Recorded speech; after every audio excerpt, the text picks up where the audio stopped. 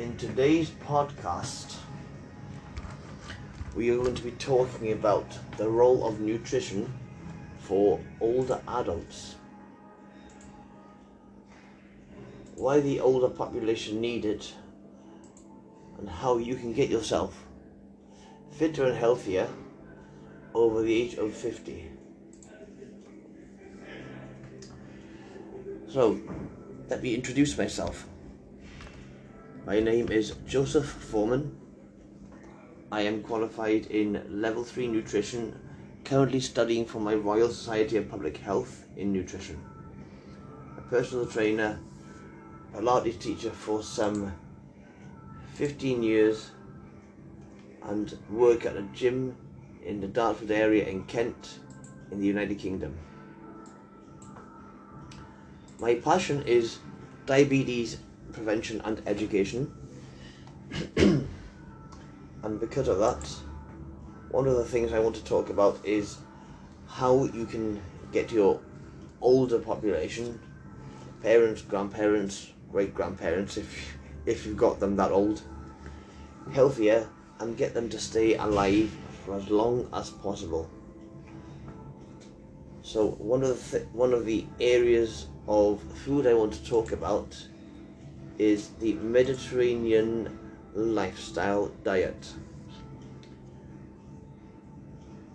From research I've just put together recently, or just been looking over, it appears that there is an area near Greece called Ikaria, or on one of the islands, as well as near Sardinia in the Mediterranean, that people who consume larger than normal amounts of olive oil, extra virgin olive oil, are less likely to have heart-related problems, more likely to have, or basically live longer because they don't get heart problems. One of the other things, and this is controversial, guys, because I like a bit of controversy, is that red wine seemingly has an effect of reducing stress, which means basically if you've got cortisol in your diet or too much, then it actually helps you by relaxing you, and it's got anti-inflammatories and flavonoids. So there you go. There are other foods such as olives, walnuts, which I am a fan of personally, and others, which people need to eat more of. The Mediterranean lifestyle, or the diet, is typically low on cholesterol, as well as higher in monosaturated fats, which are good for the heart and good for the mind, and can potentially have effects on reversing or preventing the onset of dementia, which obviously typically people think older populations suffer from.